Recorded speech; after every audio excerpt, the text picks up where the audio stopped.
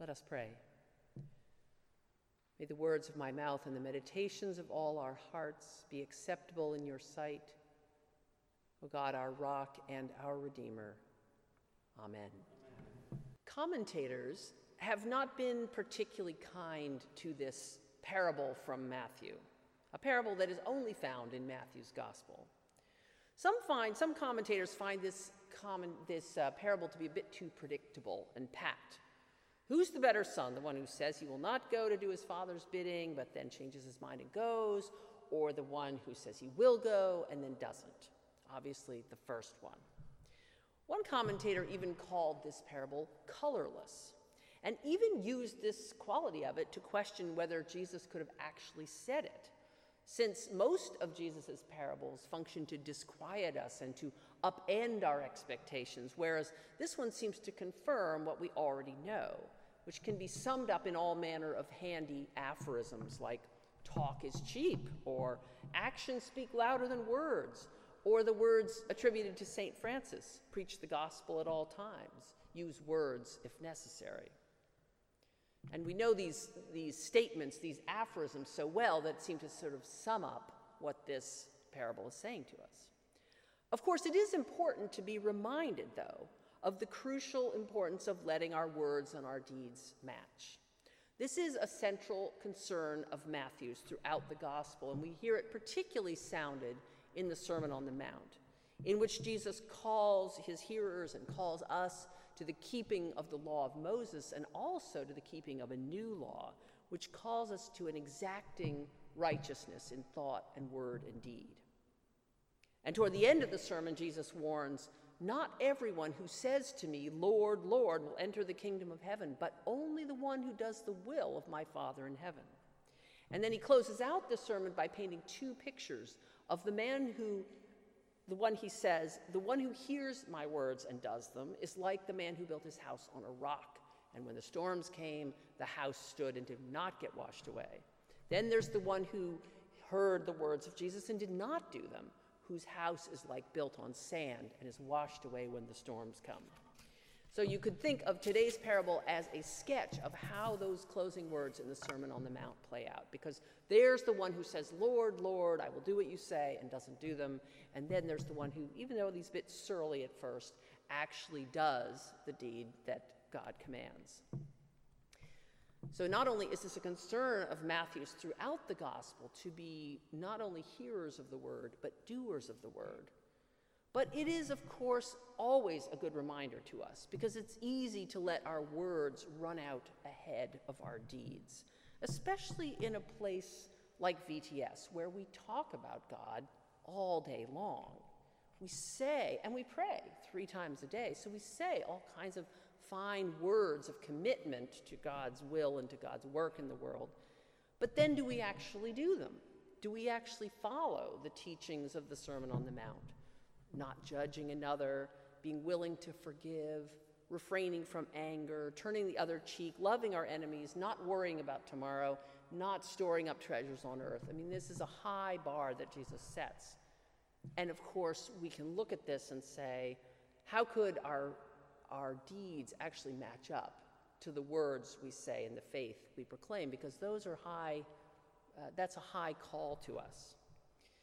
Advent as a time of preparation, which in some formulations of it has a bit of a penitential tone, is a time when we can take stock and when we can call to look at our lives and to see whether our deeds and our words match, whether we are living our faith as well as studying it and preaching it.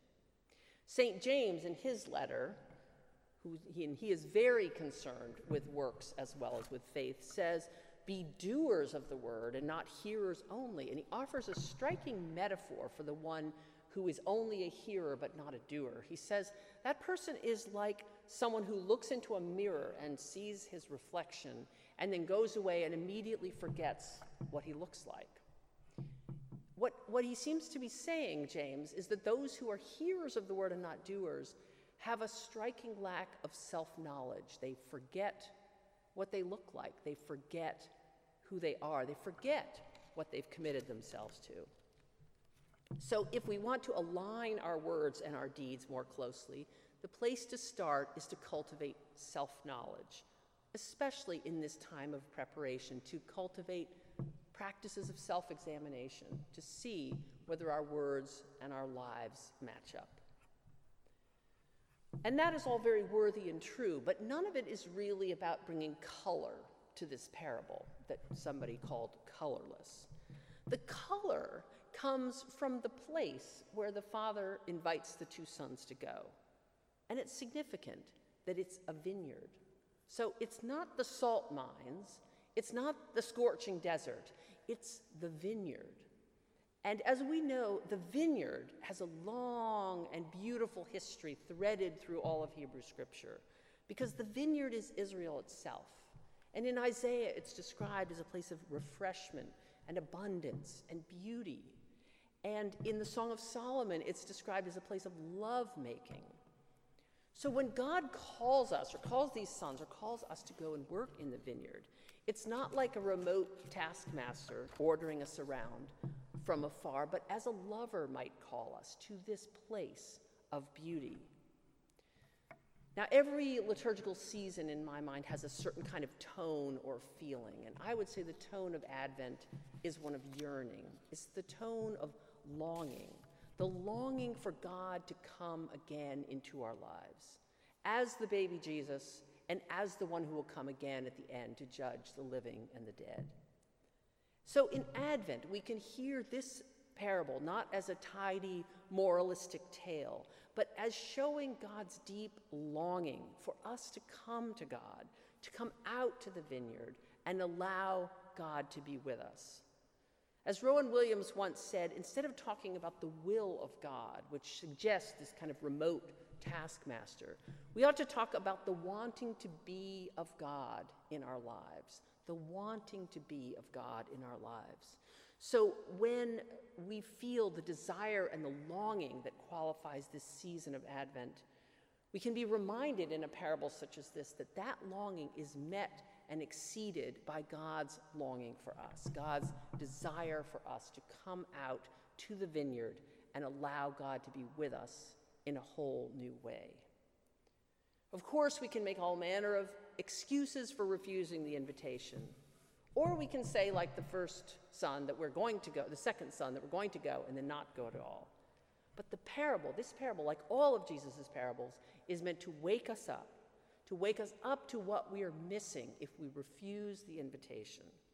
And then to fill us with a desire not to delay any longer, but to say yes and to go out to the vineyard, to claim a life of integrity where deeds and words match, a life in which we long so much to be with God that we allow God to bring us to that vineyard and to be with us in a whole new way, to fulfill the promise of Christmas, to be incarnate once again in our lives.